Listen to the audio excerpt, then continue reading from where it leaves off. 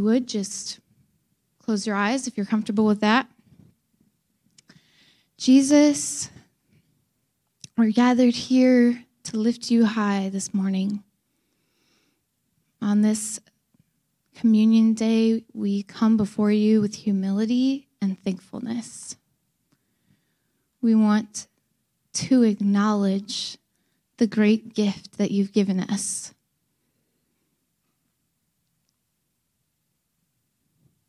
It's humbling. But God, I ask this morning that you would meet us, each person where they're at individually.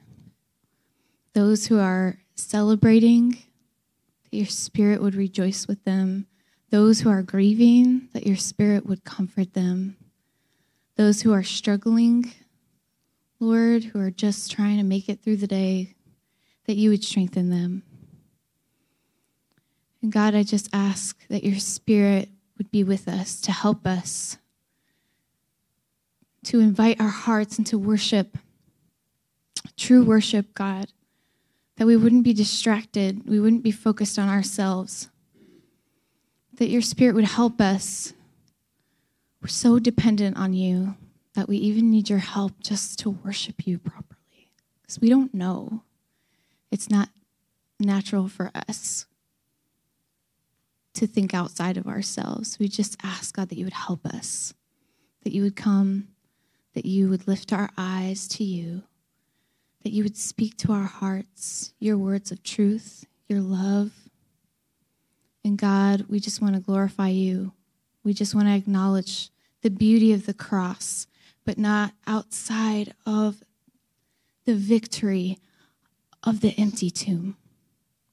So God, as we come together to worship you, to hear from your word, to sit at your feet at the cross, to partake at your table, God, that we would be thinking of you in your fullness, in your glory. Amen. Let's do it this morning. We're just going to continue to reflect on the cross as we sing. Amen.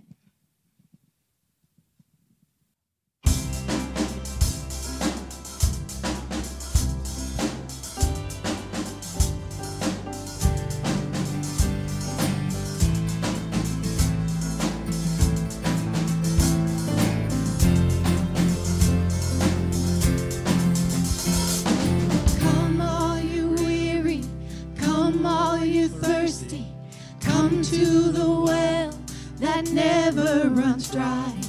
Drink of the water, come and thirst no more. Come all you sinners, come find his mercy. Come to the table, he will satisfy. Taste of his goodness, find what you're looking for. For God so loved the world that he gave us his one and only Son to save us. Whoever believes in him will live forever.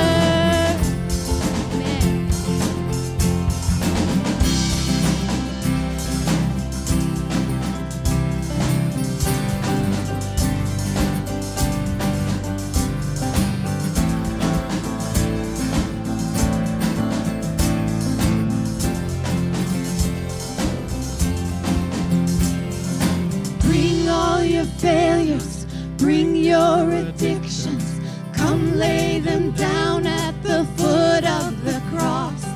Jesus is waiting there with open arms. See his open arms. For God so loved the world that he gave us his one and only Son to save us. Whoever believes in him will live forever.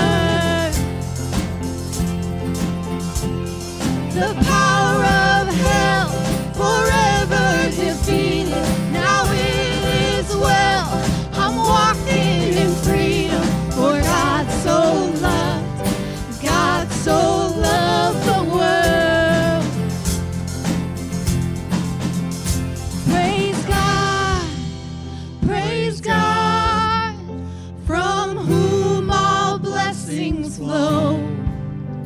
Praise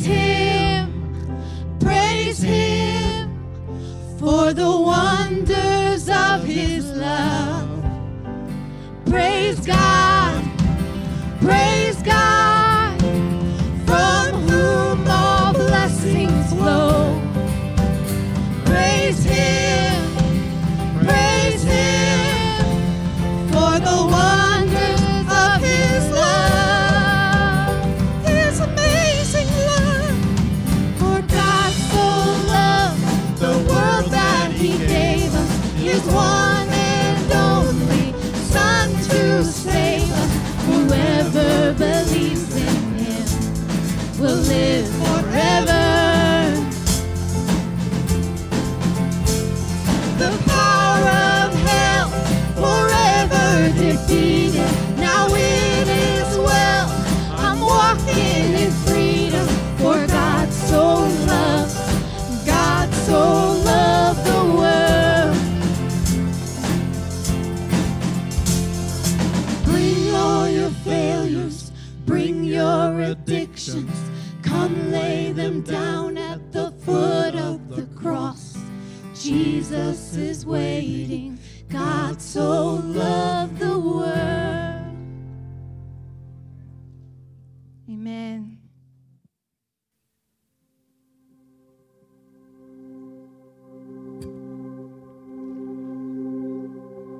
Hear this call to worship from Isaiah chapter 60, verses 19 through 20. It says, "No longer will you need the sun to shine by day, nor the moon to give its light by night. For the Lord your God will be your everlasting light, and your God will be your glory. Your sun will never set, your moon will not go down, for the Lord will be your everlasting light." And He promises your days of mourning will come to an end. Amen. This is the word of the Lord.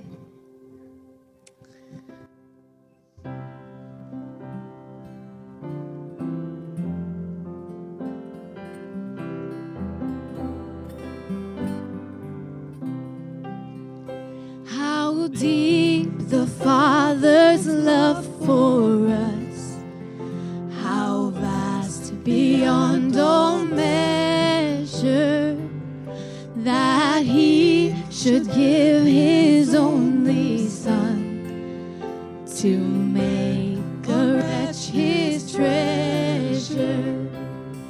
How great the pain of searing loss, the Father turns His face away, as wounds which mar the chosen one bring many sons to glory.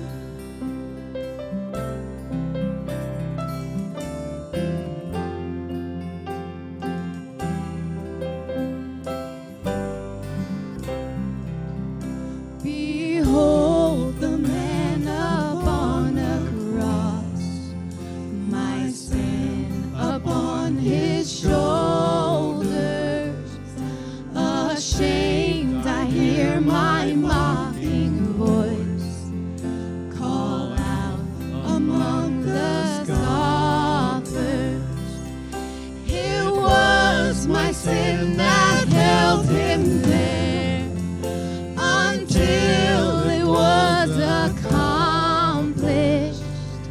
His dying breath has brought me life. I know that it is finished.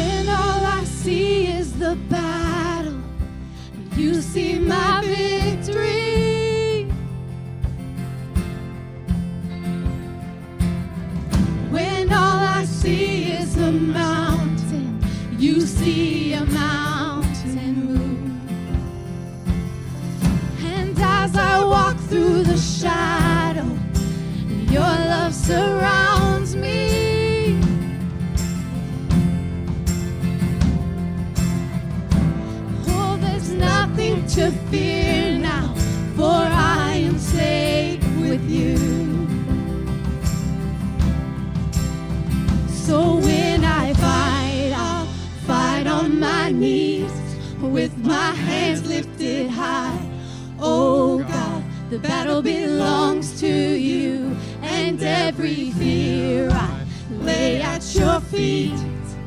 I'll sing through the night. Oh God, the battle belongs to you.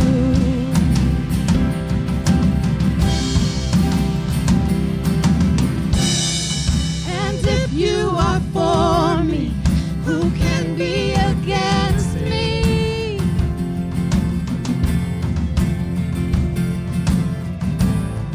For Jesus, there's nothing impossible for you. When all I see are the ashes, you see the beauty. Thank you, God. When all I see is the cross, God, you see the empty tomb. So when I fight, I'll fight on my knees with my hands lifted high. Oh God, the battle belongs to you, and every fear I lay at your feet. I'll sing through the night. Oh God, the battle belongs to you.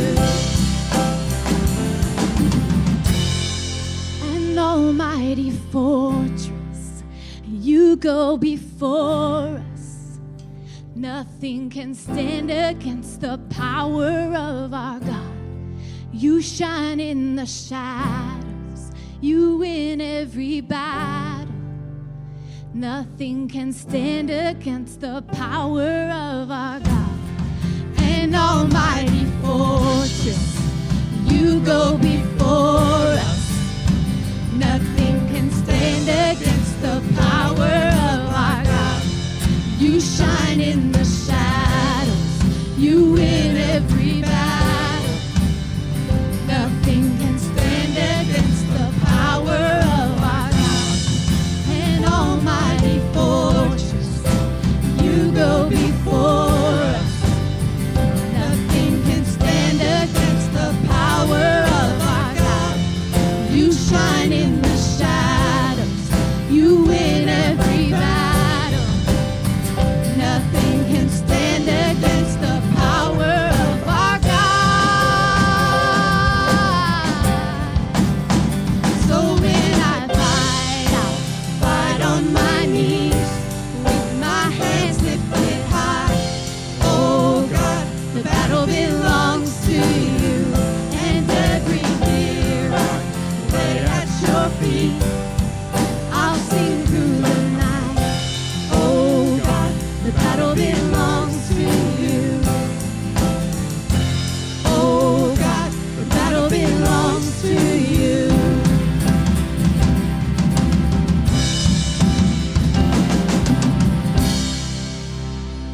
So when I fight, I'll fight on my knees with my hands lifted high.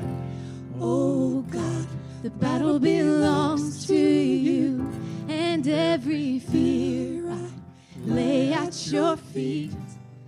I'll sing through the night. Oh God, the battle belongs to you. Amen. This morning, let's continue in an attitude of worship and prayer. You may be seated if you would like, but I want to encourage you to just focus on the Lord these next few moments as we fight on our knees, so to speak. If it helps you to literally get down on your knees before God and to pray to Him, by all means, you can do that. It's a sign of surrender. It's a sign that says, I don't have what it takes, but you do. Amen. Let's pray together this morning.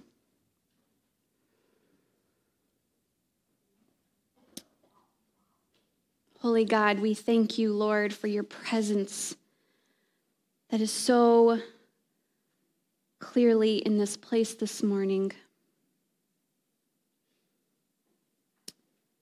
God, we thank you that as we gather here together,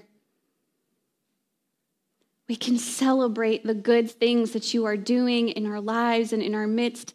But God, we know that we can also come before you openly and honestly. God, as we bring burdens and our sins and our struggles, we're invited to bring those and to lay them down at your feet. God, we thank you for the reminder this morning that nothing is too big or too great for you, that you are an almighty God. Last week, we really paused as we considered the mighty voice of God. And God, we don't forget that this morning, that you are so great. And it makes us realize that we are so small and that we have a very real need for you. So God, this morning we just come before you. Here we are, Lord. Here am I, Lord. Here's all of me. I lay it all before you. You see to the very depths of my heart. God, you see me and you know me. And your word reminds me that you delight in me. God, may each person in this room know how much you delight in them. That their presence here today is not a burden, but God, we stand together this morning, loved and adored by you. And God, you invite us to experience your goodness and your grace and your mercy. And God, we acknowledge that we have a great need for all of those things today. God, I pray that you would be with those in our congregation, those who are still dealing with sickness. Lord, those who are dealing with pretty significant health issues. Some we might know about, some we don't know about, but you see them and you know them. God, would you draw near to them and be with them? God, I know that several of us in this congregation, we may not be dealing with sickness or disease, but we know someone who is. And I know that there are people in this room carrying that burden as if it were them. God, would you draw near to them and give them strength? God, we pray for healing this morning. We believe in the power, the healing power in the name of Jesus, and we pray that over all of those who are experiencing sickness and infirmities and health struggles that they don't know what will come of it. God, we pray for those who are just going through a transition in life, those who are experiencing change. Along with that, Lord, comes usually stress and anxieties, and we just pray that you would be with those who may be experiencing that this morning. Help them to know, God, that you are very present in the midst of those struggles and the unknowns and the stress. God, would you just help them to draw near to you and to lean on your sustaining power.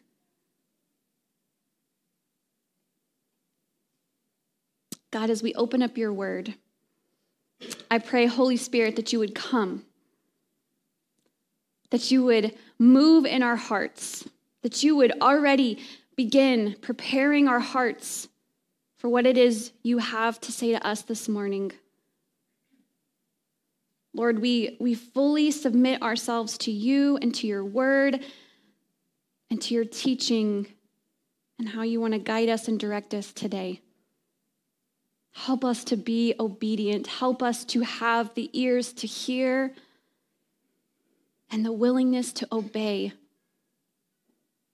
And God, we just thank you for your living word that is useful for us on this day.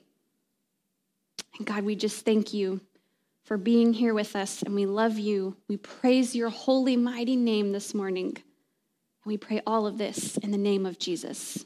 And everyone said, amen. Amen. Well, this morning, if you would like to go ahead and turn to Luke chapter 14. We're going to be reading from Luke chapter 14 in just a few moments. But I do invite you to just kind of open up and follow along as I'm going to lay some groundwork before we dive into our main passage this morning. For those of you who are joining us for the first time or for the first time in a long time, we are smack dab in the middle of a summer sermon series that is quickly turning into a fall sermon series as quickly as the weather is changing. Not really, but it feels a little bit more like fall today maybe with the rain and whatnot. But this is going to lead us into the fall and probably up until the season of Advent, but you're not missing much. There's something new that we're unpacking each and every week, and there's not usually like a big to be continued. And so we are just opening ourselves up to the Gospel of Luke and to the teachings of Jesus, and we're noticing some of those significant themes along the way. And so in Luke chapter 14 today, you're going to notice that the setting is that of a meal. And there's two important things I want to highlight this morning, and that is one, that Jesus is attending a dinner at the house of a prominent Pharisee, and we haven't really stopped and noticed a lot of the meal scenes throughout the Gospel of Luke, but I do want to highlight that Luke has a significant number of meal scenes, and I think it's the most of any of the Gospels. And the thing about those meal scenes in the Gospel of Luke, there's a common thread, and that is that Jesus is usually causing some kind of problem. Not purposefully, but just by his being and loving and living and doing, it's causing problems for other people. And so we notice throughout the Gospel of Luke that when Jesus is at the table, he is sharing a table with those who the religious leaders don't approve of. Right? And there's always some judgment there and some critical words for Jesus. We see that a lot. And so just to set a tone for you, we're at a meal scene is probably going to be problematic. There's probably going to be some drama because that's what we typically see at the meal scenes. The second thing I want to highlight is that it is a Sabbath day as we read this passage. And for those of you who were here last week, we looked at a Sabbath passage last week. And we looked at the problematic healing of a crippled woman on the Sabbath and all that went wrong there with the Pharisees. And here we are at another Sabbath day, on another Sabbath day, and that also means that there's probably going to be some drama. There's probably going to be some offending that happens here just because of what Jesus does. And so as we open up this scene, as we kind of enter into this scene, it's a Sabbath day and Jesus is dining at the house of a prominent Pharisee. Think after church lunch or something, or supper, right? Or dinner. No, it's dinner.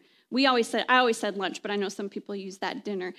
It's after service dinner, right? And Jesus has been invited into the house of this Pharisee. And there is a sick person who just so happens to be present at this meal.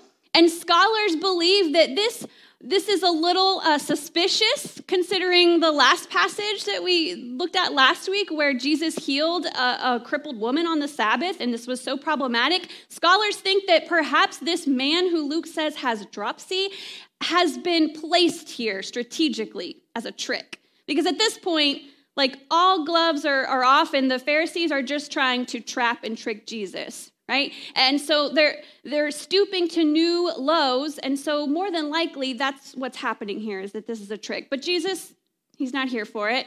He heals the man anyways because that's what Jesus does, and it's important. It's worth repeating what we said last week, that Jesus, when it comes to interpreting the law, for him it was the Old Testament law, the law and the prophets. Jesus will always stand on the side of interpretation that frees and liberates and restores and heals. And so that's what he does again in this scene. And so after that, we notice that everyone begins to take their seats at the table. And Luke is specifically highlighting that Jesus is noticing That you might picture in your mind just a bunch of men, of Pharisees, important, prominent men that are scrambling to find their seats. And Jesus is watching because he's looking to see where they are going to sit. And one thing we need to understand about this context is that social gatherings in this context were a big deal. This was a major social event, and you knew just how important someone was based on where they sat at the table. And so that's what's happening here. And so I imagine, I could be a little off here, but I imagine Jesus just kind of sitting back, observing, right? Noticing maybe a little bit of, just as I expected. Yep, gonna have to address this, right? I just picture that he is observing and maybe kind of shaking his head a little bit. And so he goes into this lesson. He teaches them a lesson on humility. And he says, he says, when someone invites you to the table, to a wedding feast, for instance, he says, don't assume that you are so important that you get the seat of honor. He says, don't think so highly of yourselves. Take a place of humility, a humble seat, and then maybe you'll be invited to move up to a more important place. Otherwise, you're going to be embarrassed because you're probably not as important as you think you are. That's my version of what happens there. And that's where we read this well-known verse that those who exalt themselves will be humbled, and those who humble themselves will be exalted, right? And so then he goes into this teaching about dinner parties. And by the way, while you're at it, don't just host dinner parties for important people who are just like you. This is all important to the passage that we're going to read together in a few moments.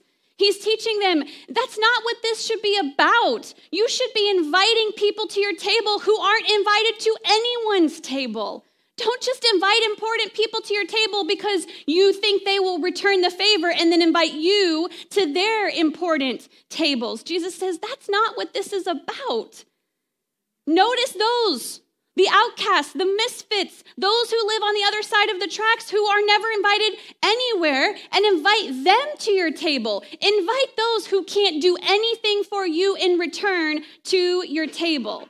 Because, by the way, essentially is what Jesus is saying, this is how the kingdom of God works.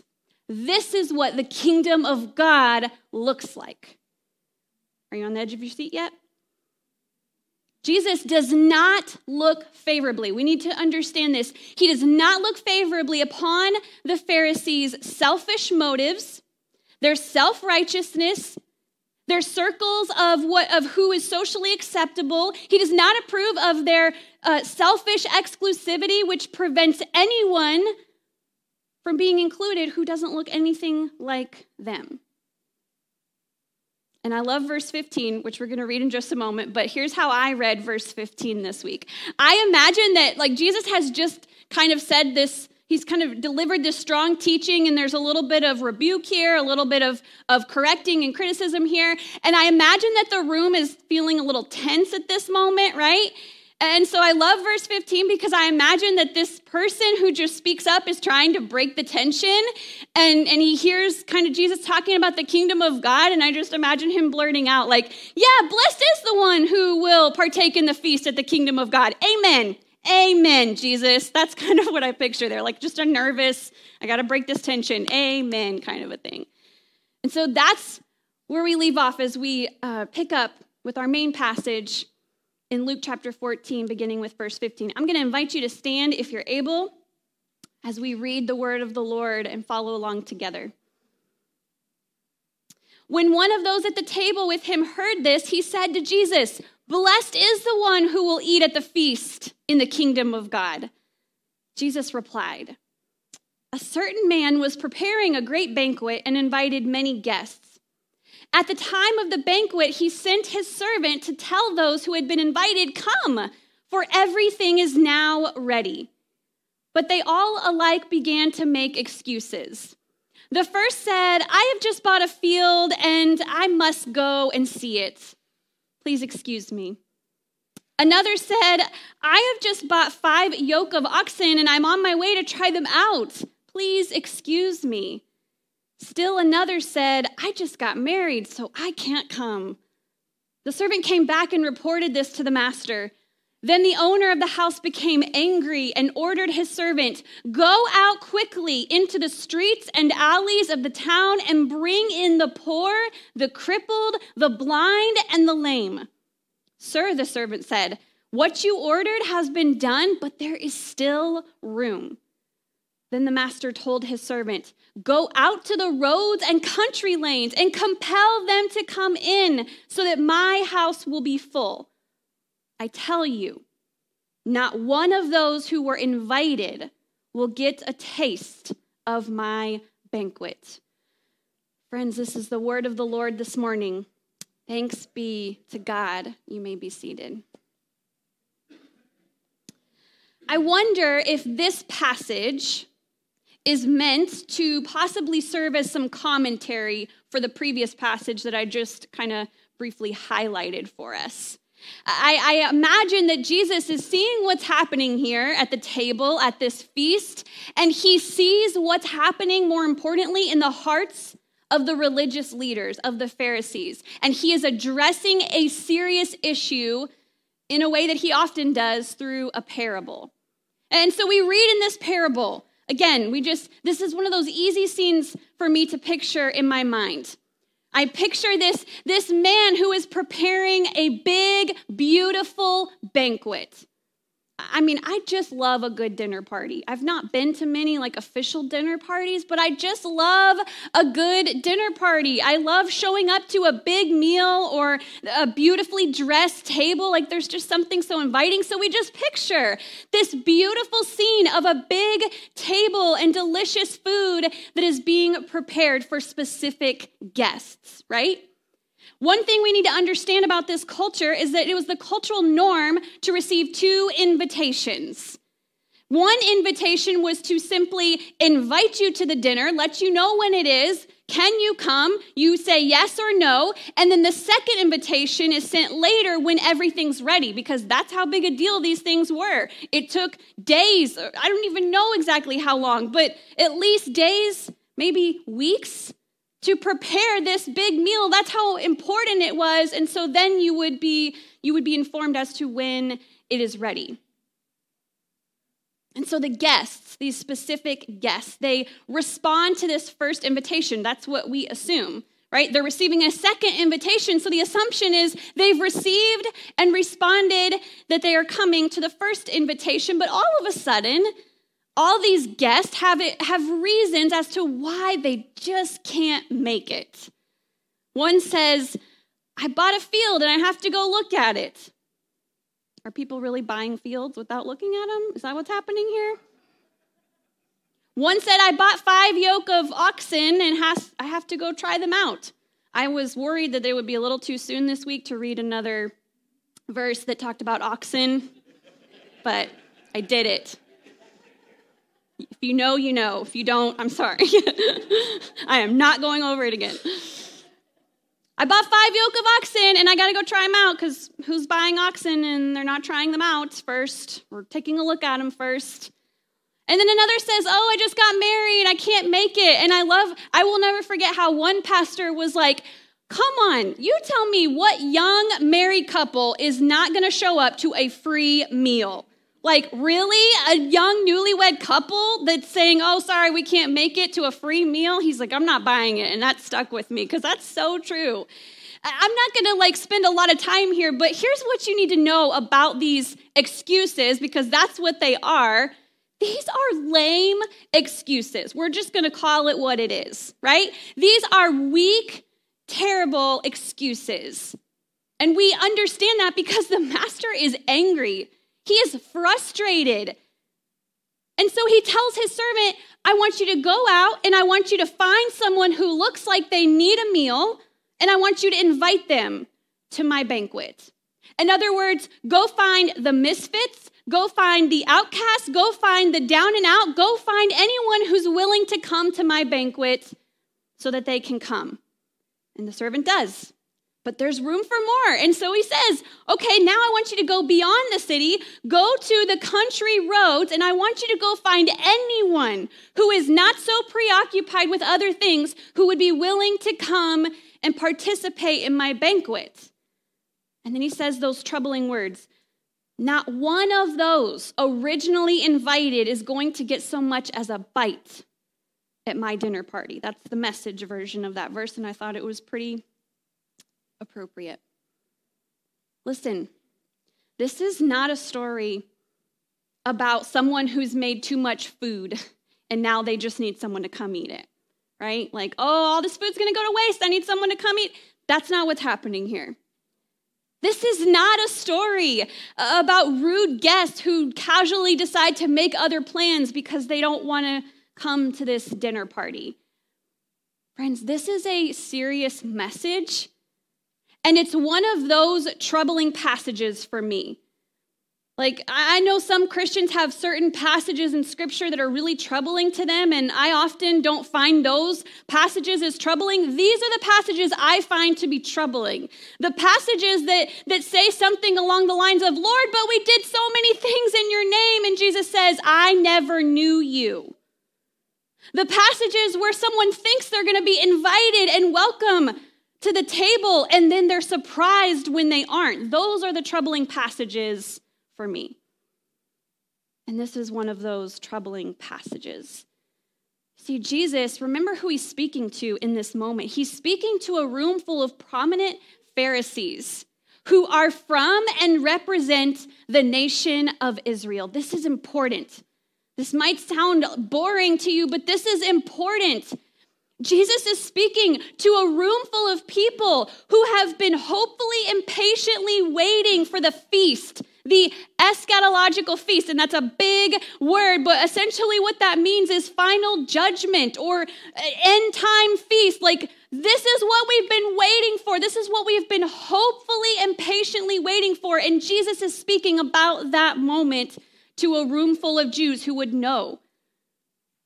And he's essentially saying to them, you've already received one invitation, right? We go back to the Old Testament and we remind ourselves of the story of the people of God and how that story originated, right? We remind ourselves that God is in a covenantal relationship with the people of Israel, right? That's a significant part of the story that we need to understand.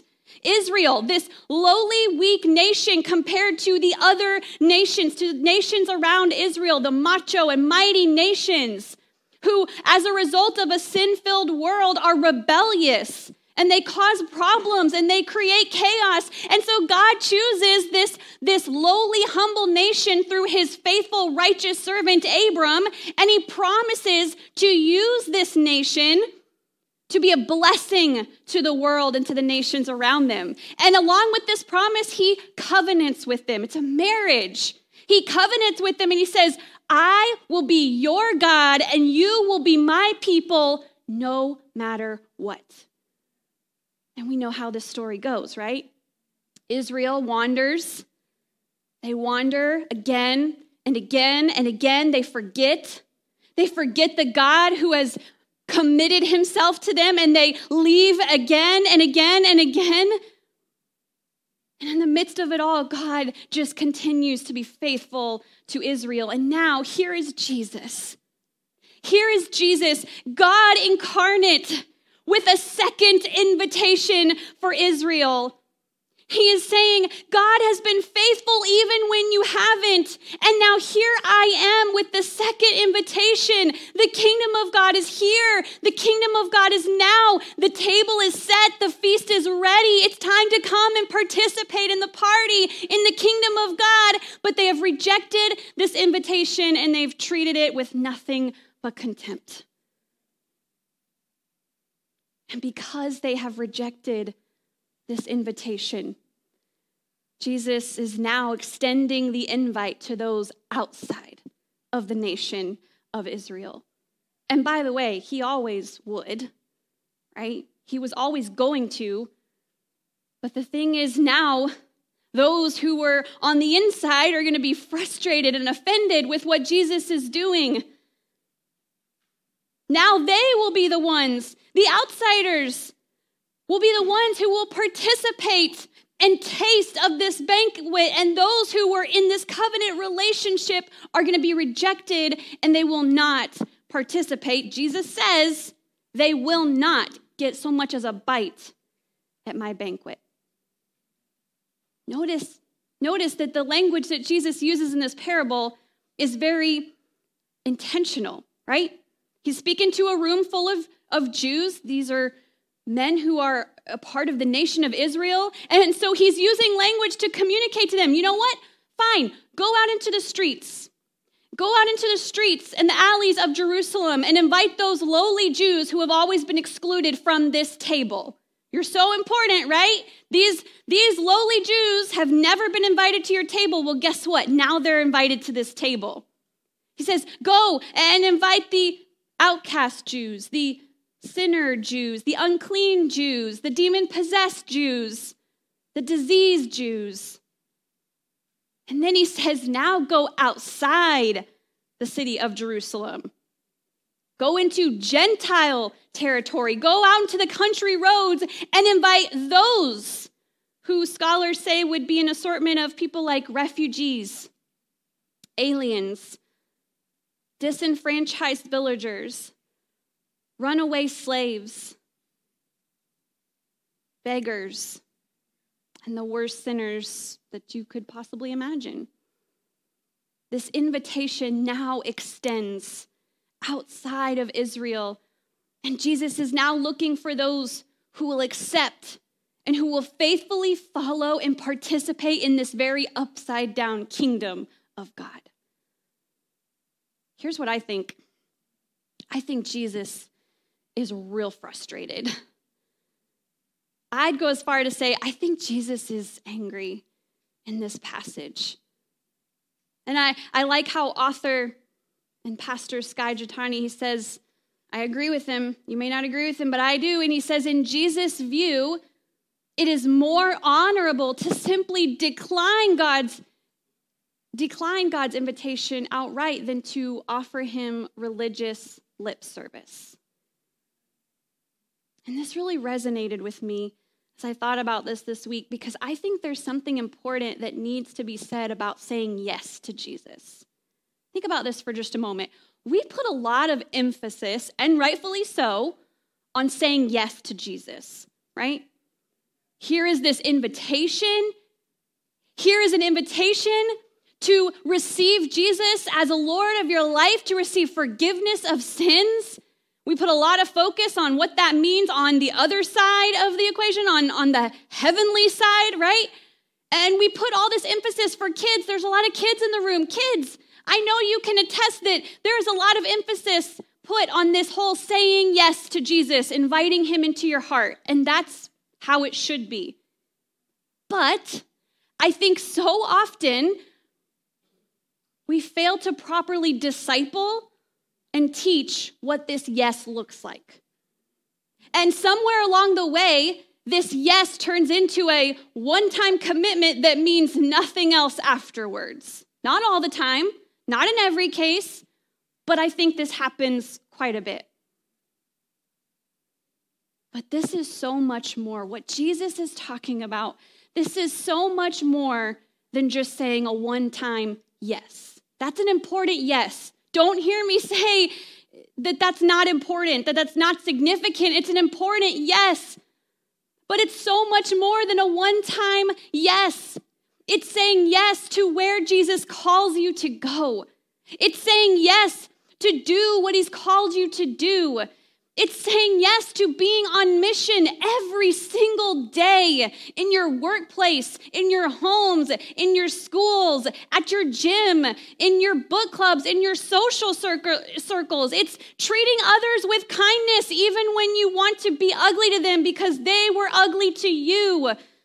Saying yes to Jesus means saying yes to cutting things out of your life that cause you to sin and stumble and cause separation between you and God. We don't like to talk about that, right? It's too uncomfortable. That's too invasive. We don't like to talk about that. It's saying yes to walking away from a life that is solely fixed on comfort and ease. It's saying yes to the invitation and showing up every single day on our knees before the Lord, saying, God, I'm yours. How do you want to use me today? God, you're calling me to do this thing that I don't know. It's scary, it's big, but God, I will do it. And I think a lot of times, the reason this is hard, because I think a lot of times this is not only backwards from the way that the world works, which is okay, but only if it keeps me comfortable and, I can do it how I want to. But I think that this is even backwards for a lot of Christians who were taught to say that one time yes, and then never were properly discipled as to what that everyday yes looks like. Are you with me? See, I don't think it's a coincidence that the very next passage, which we didn't get to or read, but the very next passage, Jesus talks about counting the cost. I don't think that's a coincidence. I think that's very intentional. I think Jesus, here's what I love about Jesus. Even when he has a hard word, he is always authentic and honest about that. Like, he doesn't pretend like it's something else. He doesn't say, follow me and everything will always be easy. He says, nope, you're going to have a lot of troubles in this world. Full disclosure. But guess what? I've overcome the world, so it all works out. It's a little deeper than that, but, right? He doesn't say, like, oh, this is going to be super easy, so how long can I sign you up for? Can I sign you up right now? No. In fact, in the next passage, he says, count the cost, because this is going to be costly. It's going to cost you something. You wouldn't set out to build a house without counting the cost first, right? And he says, don't be so quick to receive. Consider what it's going to cost you first. We don't like that. It's not comfortable. But we can't deny that, right? Saying yes to Jesus is a lifetime commitment that is expressed moment by moment, day to day, and it challenges and changes all of our priorities. Saying yes to Jesus, you're not gonna like this, but saying yes to Jesus is so much more than, okay, I'll come to church when it's convenient, when there's nothing else going on, and as long as everything's going perfectly well, then I will be there. I will come to the things. Saying yes to Jesus is more than, I'll try to read a quick devotional a few times a week. I may not get to it every day. I probably won't have a lot of time to spend on it, but I'm going to try, and I'll do it when I can. Saying yes to Jesus means more than, I'll give when it's comfortable, and I'll give when I have plenty. Saying yes to Jesus is more than continuing to live a lifestyle that is comfortable and convenient for you, and then if it gets too difficult along the way or if something better comes along, we might chase that thing. Church, what kind of disciples are we making? What is that teaching? Because I walk away from this passage with something a lot deeper and heavier and weightier than that. Jesus says, count the cost before you accept and commit. Maybe because he's not interested in our religious lip service. He's looking for committed disciples who are willing to carry their cross. That means when it gets really hard, because it gets really hard. And if you think that I am not tempted to just be like, I'm done. I'm not done with God. I'm not done with Jesus, but I am done trying to do all of this, right? This is hard. And people don't come with you. And they look at you like you're crazy when you challenge how much we're actually committing to Jesus. This is hard. And it's really easy to just be like, I can go love people in other ways. We don't have to do this. Had to count the cost. Several times. This challenge, because I know this is a challenging word. I'm well aware this is a challenging word, but this is not a new challenge. right? It's no doubt one that we wrestle with. This is one of those passages. We don't like to talk about these passages a whole lot because we're the ones that are being examined, right? The Christians, the followers, those who are in God's circle, we are the ones that are being challenged here. This isn't about the outsiders or those sinners who are not saved yet. This is about us. We're having to examine ourselves. And this is challenging. But I love how N.T. Wright, he kind of calls it what it is. And he says at every stage of its life, the church has had to face this challenge. Not only of living up to Jesus' commands, listen, not only of living up to Jesus' commands, but placing those commands before the world. We've always had to wrestle with this. Friends, as we come to a close this morning, I just wonder, is it possible that we have said that initial yes to Jesus, but we've continued to simply live life on the sidelines of Christianity, only participating when it's easy and convenient, when it doesn't cost me something, and only as long as everyone else plays how I want to play. Otherwise, I'm going to take my ball and leave. Is that how we've been approaching this thing?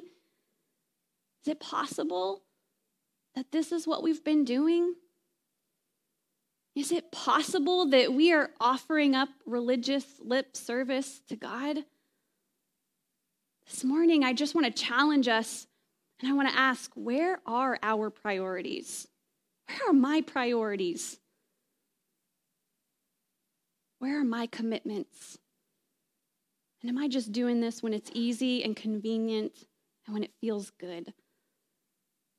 I'm going to ask the praise team to come as we're going to take a few moments to just let the Lord work this out in us and respond, and then we're going to prepare to come together to the table. How appropriate and amazing is that? That worked out nicely, right? And here's what I want to say. One last thing before we go into a time of reflection and response is that, listen, it's a weighty, hard word this morning. I'm sorry about that. Not really, but, it is what it is. But the good news is that we were invited to this banquet, right? We've all been invited. We have all received this invitation, and that is such good news because none of us were worthy to be here. That's such good news, and that initial yes to the invitation is important. It's an important yes, and it's an important step. But here's something else I received from this passage. Is that when we say yes to Jesus, we are taught that the party guest becomes the party host, right? Not the host as in God is the host of this table, but we are now the host of our own tables, right? We are now called to follow Jesus' example, go out into the world, find those who are not being invited to anyone's tables, and we're called to invite them to our table. We are the host now. This is our responsibility. This is what we're called to do. This is the work to which we've been called. That's part of this commitment, and it's implied when you say yes. It's not yes, and I can't wait to watch to see how much the pastor does and how many people she brings to the table and how she does. I can't wait to watch. If you haven't figured it out already, I'm going to let you down. Because this is on all of us. And trust me, I stand before you honestly this week to think about the last time I invited someone to my table. And I felt convicted. Okay? I'm with you in this. It's hard. But I wonder this morning, who's on your guest list? If you received the invitation and you said yes, what does this work look like for you, and who's on your guest list now? Let's pray. God, we sit in the weightiness of this word. God, this is one of those moments, I felt this strongly this week. Lord, this is one of those moments where we find ourselves smack dab in the middle of the tension of faith and how we do nothing to earn it. We don't deserve it. We simply just say yes and receive. This is the tension between faith and works. This is the tension between saying yes and receiving and accepting that invitation, saying yes, but then recognizing that we are called to go and do and be. That we can't just show up. We don't just get to show up, but we are called to participate. We're reminded, Lord, that if we call ourselves followers of Jesus, we live how Jesus lived. And that doesn't just mean we treat others kindly and we give them lots and lots of grace. Yes, it means that. But Lord, we are challenged this morning as we remember that there's some participating that's expected here. God, only you can make these two things work. God, I could never craft a sermon that puts all of this together so perfectly and easily and practically. But God, this is where we just sit in the tension of, here's what your word says, and now, Holy Spirit, fill us and help us as we commit to responding. And it's only, Lord, through your Holy Spirit, who is a gift to the church, because we know we can't do this on our own. But because of your Holy Spirit who lives in us, it is possible to live in obedience to this word today and every day. So Lord, help us as we seek to do that. Amen. If you would stand with us, we're going to sing. Thank you, Jesus, that when you counted the cost, that you still said yes. Amen.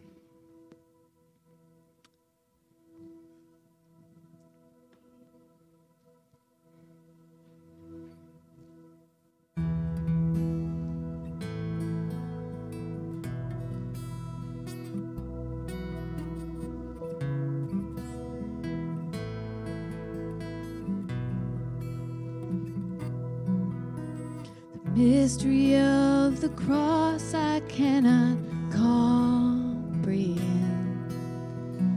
The agonies of Calvary.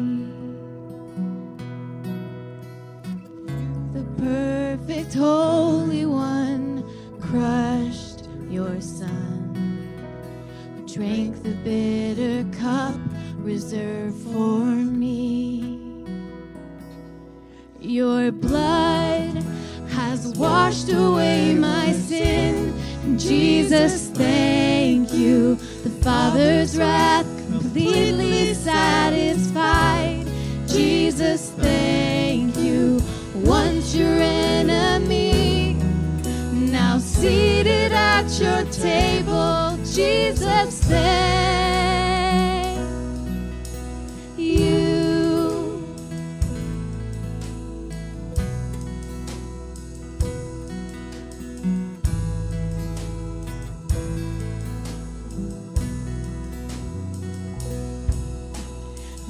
Your perfect sacrifice, I've been brought near. Your enemy, you've made your friend. Pouring out the riches of your glorious grace. Your mercy and your kindness know no end. Your blood has washed away my sin. Jesus, thank you. The Father's wrath completely satisfied. Jesus, thank you. Once your enemy, now seated at your table. Jesus, thank you.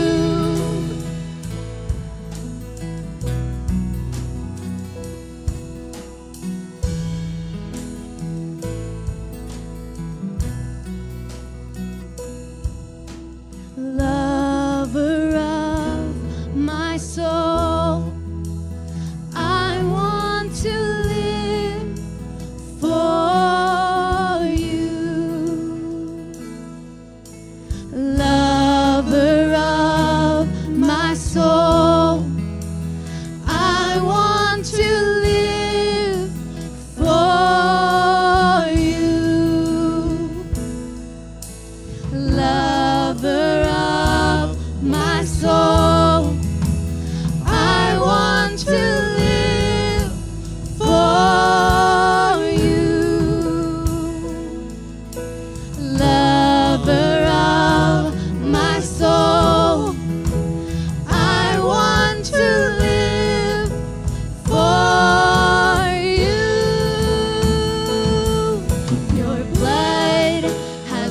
washed away my sin. Jesus, thank you. The Father's wrath completely satisfied. Jesus, thank you. Once your enemy, now seated at your table. Jesus, thank you. Your blood has washed away my sin. Jesus, thank you. The Father's wrath completely satisfied. Jesus, thank you. Once your enemy, now seated at your table. Jesus, thank you.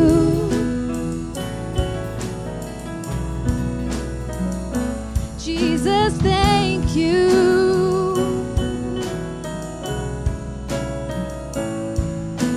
Once your enemy, now seated at your table. Jesus, thank you.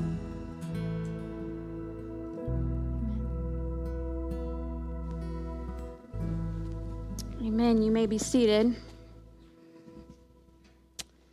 I was really grateful to quickly discover that today we would have an opportunity to respond in the most appropriate way, and that is by coming together to the table as we receive communion together this morning.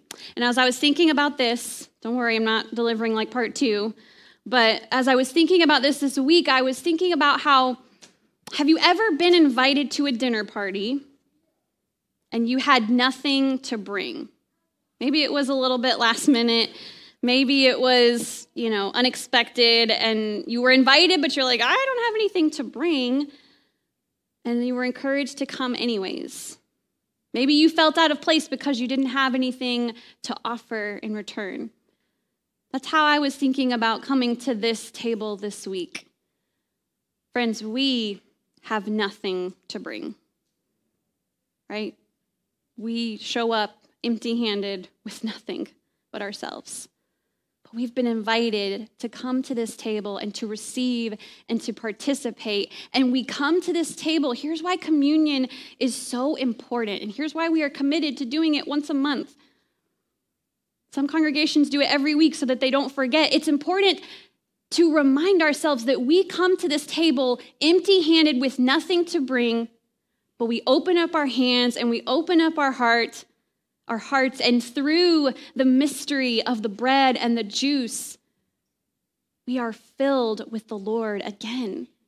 He gives us more of him so that we can go out into the world and pour that out for others, right? It's because of Jesus' love and grace and mercy that we are even welcome to this table. And Jesus knew, I have no doubt that he knew that when he laid down his life, he wasn't getting anything in return from us, right? But personally, for me, I'm compelled, and it's because of what Jesus did, that I want to show up every single day and every single time. I want to show up and come to this table and say, Lord, I give all of me to you. You can have it all. So that's what we're doing this morning. So in just a moment, we're going to have some ushers guide you. Your row will be instructed to come and to receive. We'll have myself here, and Bo will be here. And just so you know, all of you are welcome to come to this table. You don't have to be a member here. If you are aware of your need for grace, then you are welcome. You don't have to come, but you are indeed welcome. There is a seat for you at this table. I do want to encourage you to come to the table, which when I say that, that means when you come forward, sometimes it can be helpful to come with open hands, like literally like this, just because it reminds you that you are opening yourself up, not to what I can give you, please, not to how I can fill you, but how the Lord wants to do those things. And I pray that you would contemplate the significance of this moment and recognize how beautiful it is that we are all invited to this moment and that we are participating in that together. So when you're dismissed, you may come up, but first What we're going to do is, if you are not able to come forward, I would like you to raise your hand, and I will bring these to you, and then you'll be dismissed from there. Would hold on to your elements, and we will all receive them together in a few moments. Come, the table is ready.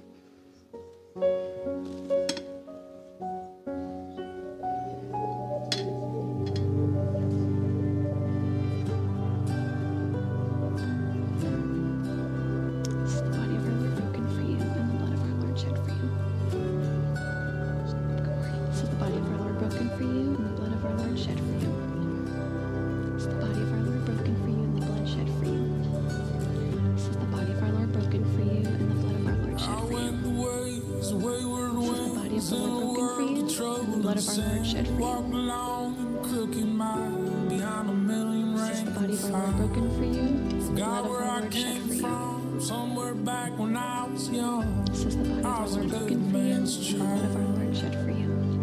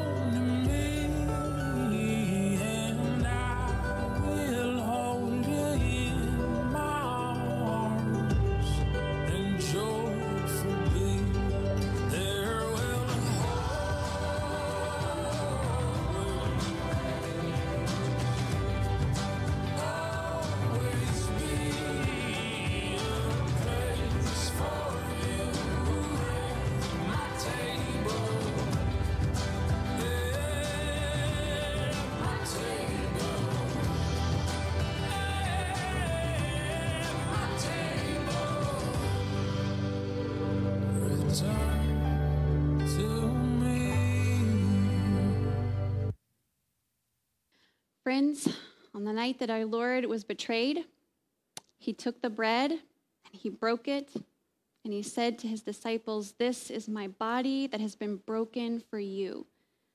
Take and eat and be thankful." Amen. Take and eat.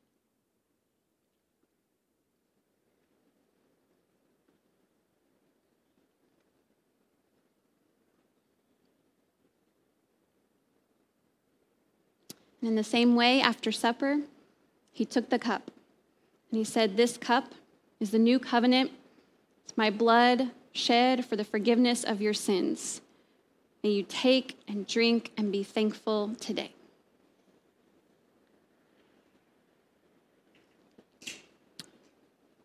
Thanks be to God. Would you join us as we sing this song in closing this morning? All blessings flow, praise him, all creatures here below. Praise him above, ye heavenly hosts.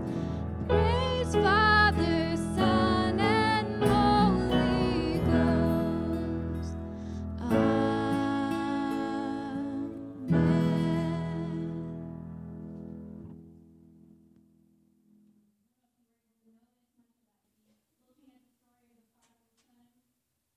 Maybe we can float that song out this week and just be prepared as we come to receive that word, a beautiful word, one of my favorites. So we look forward to that next week. I just want to share a few quick announcements with you before we dismiss this morning. Just your reminder once again, this is coming to a close pretty soon. I guess probably next week I'll be able to hopefully share an update with you on the Afghan resettlement of one particular Afghan family that we have partnered with several other churches to raise funds for. I'm not totally sure where we're at on that, but I'm going to hopefully be able to share an update with you next week. But if you have not had the opportunity to give to that, I just want to remind you of that so you don't miss out before we are finished with that, before that is complete. The month of September is Alabaster Month, and so we will have the Alabaster box out in the foyer all month long if you want to bring the change you've been collecting. We'll have some educational, informational videos in the coming weeks just to remind you where that offering goes, that all the proceeds of the Alabaster offering go to the building of churches and parsonages and buildings that are used in the Church of the Nazarene for the work of the church in those local areas. And so we'll share more about that with you throughout the month of September. The month of September, the item for the shoebox collection, the Operation Christmas Child shoebox collection, this month is we are collecting these 24-ounce water bottles. We have one because the homeschool group, remember, we're partnering with them. We're not doing this on our own. We're just helping them to collect the items. And they use a very specific kind of water bottle. This one you can get from the Dollar Tree, $1, or you can scan that QR code that's out in the foyer and you can buy a whole pack of them if you'd like. But this is the exact kind of bottle that they are wanting to use because, remember, you can only fit what fits in a shoebox, like a standard shoebox, not like a boot shoebox. And so they actually use these particular water bottles because they are able to put things inside them. It's very strategic and specific, but it is so that they can fit the most items possible because, remember, these boxes, these kids get one in their entire life. Right? And so we try to pack it as full as we possibly can, and that's why it's important that you get a very specific kind of water bottle. If that's too much pressure for you, then you can also just give a donation and say that it's for the water bottles. That's also an option for you if you would like, okay? If you have any questions, let me know. I want you to mark your calendars for Sunday, September 18th. We are in a season where we are saying goodbye to some families in our church who are moving. It's a season for moving for some people. And so on Sunday, September 18th, during the Sunday school hour, so no Sunday school on this day, we're going to have a donuts and fellowship for Pam Dorney, as that will be her last Sunday with us before she moves to Mattoon. So she's not going too far, but we certainly will miss seeing her every week. And so we want to make sure to just shower her with our love and just a special time together before she does move, okay? And then finally, the office will be closed tomorrow for Labor Day. So we just want to make sure you're aware of that, okay? At this time, I am going to invite you all to stand and to receive this benediction this morning.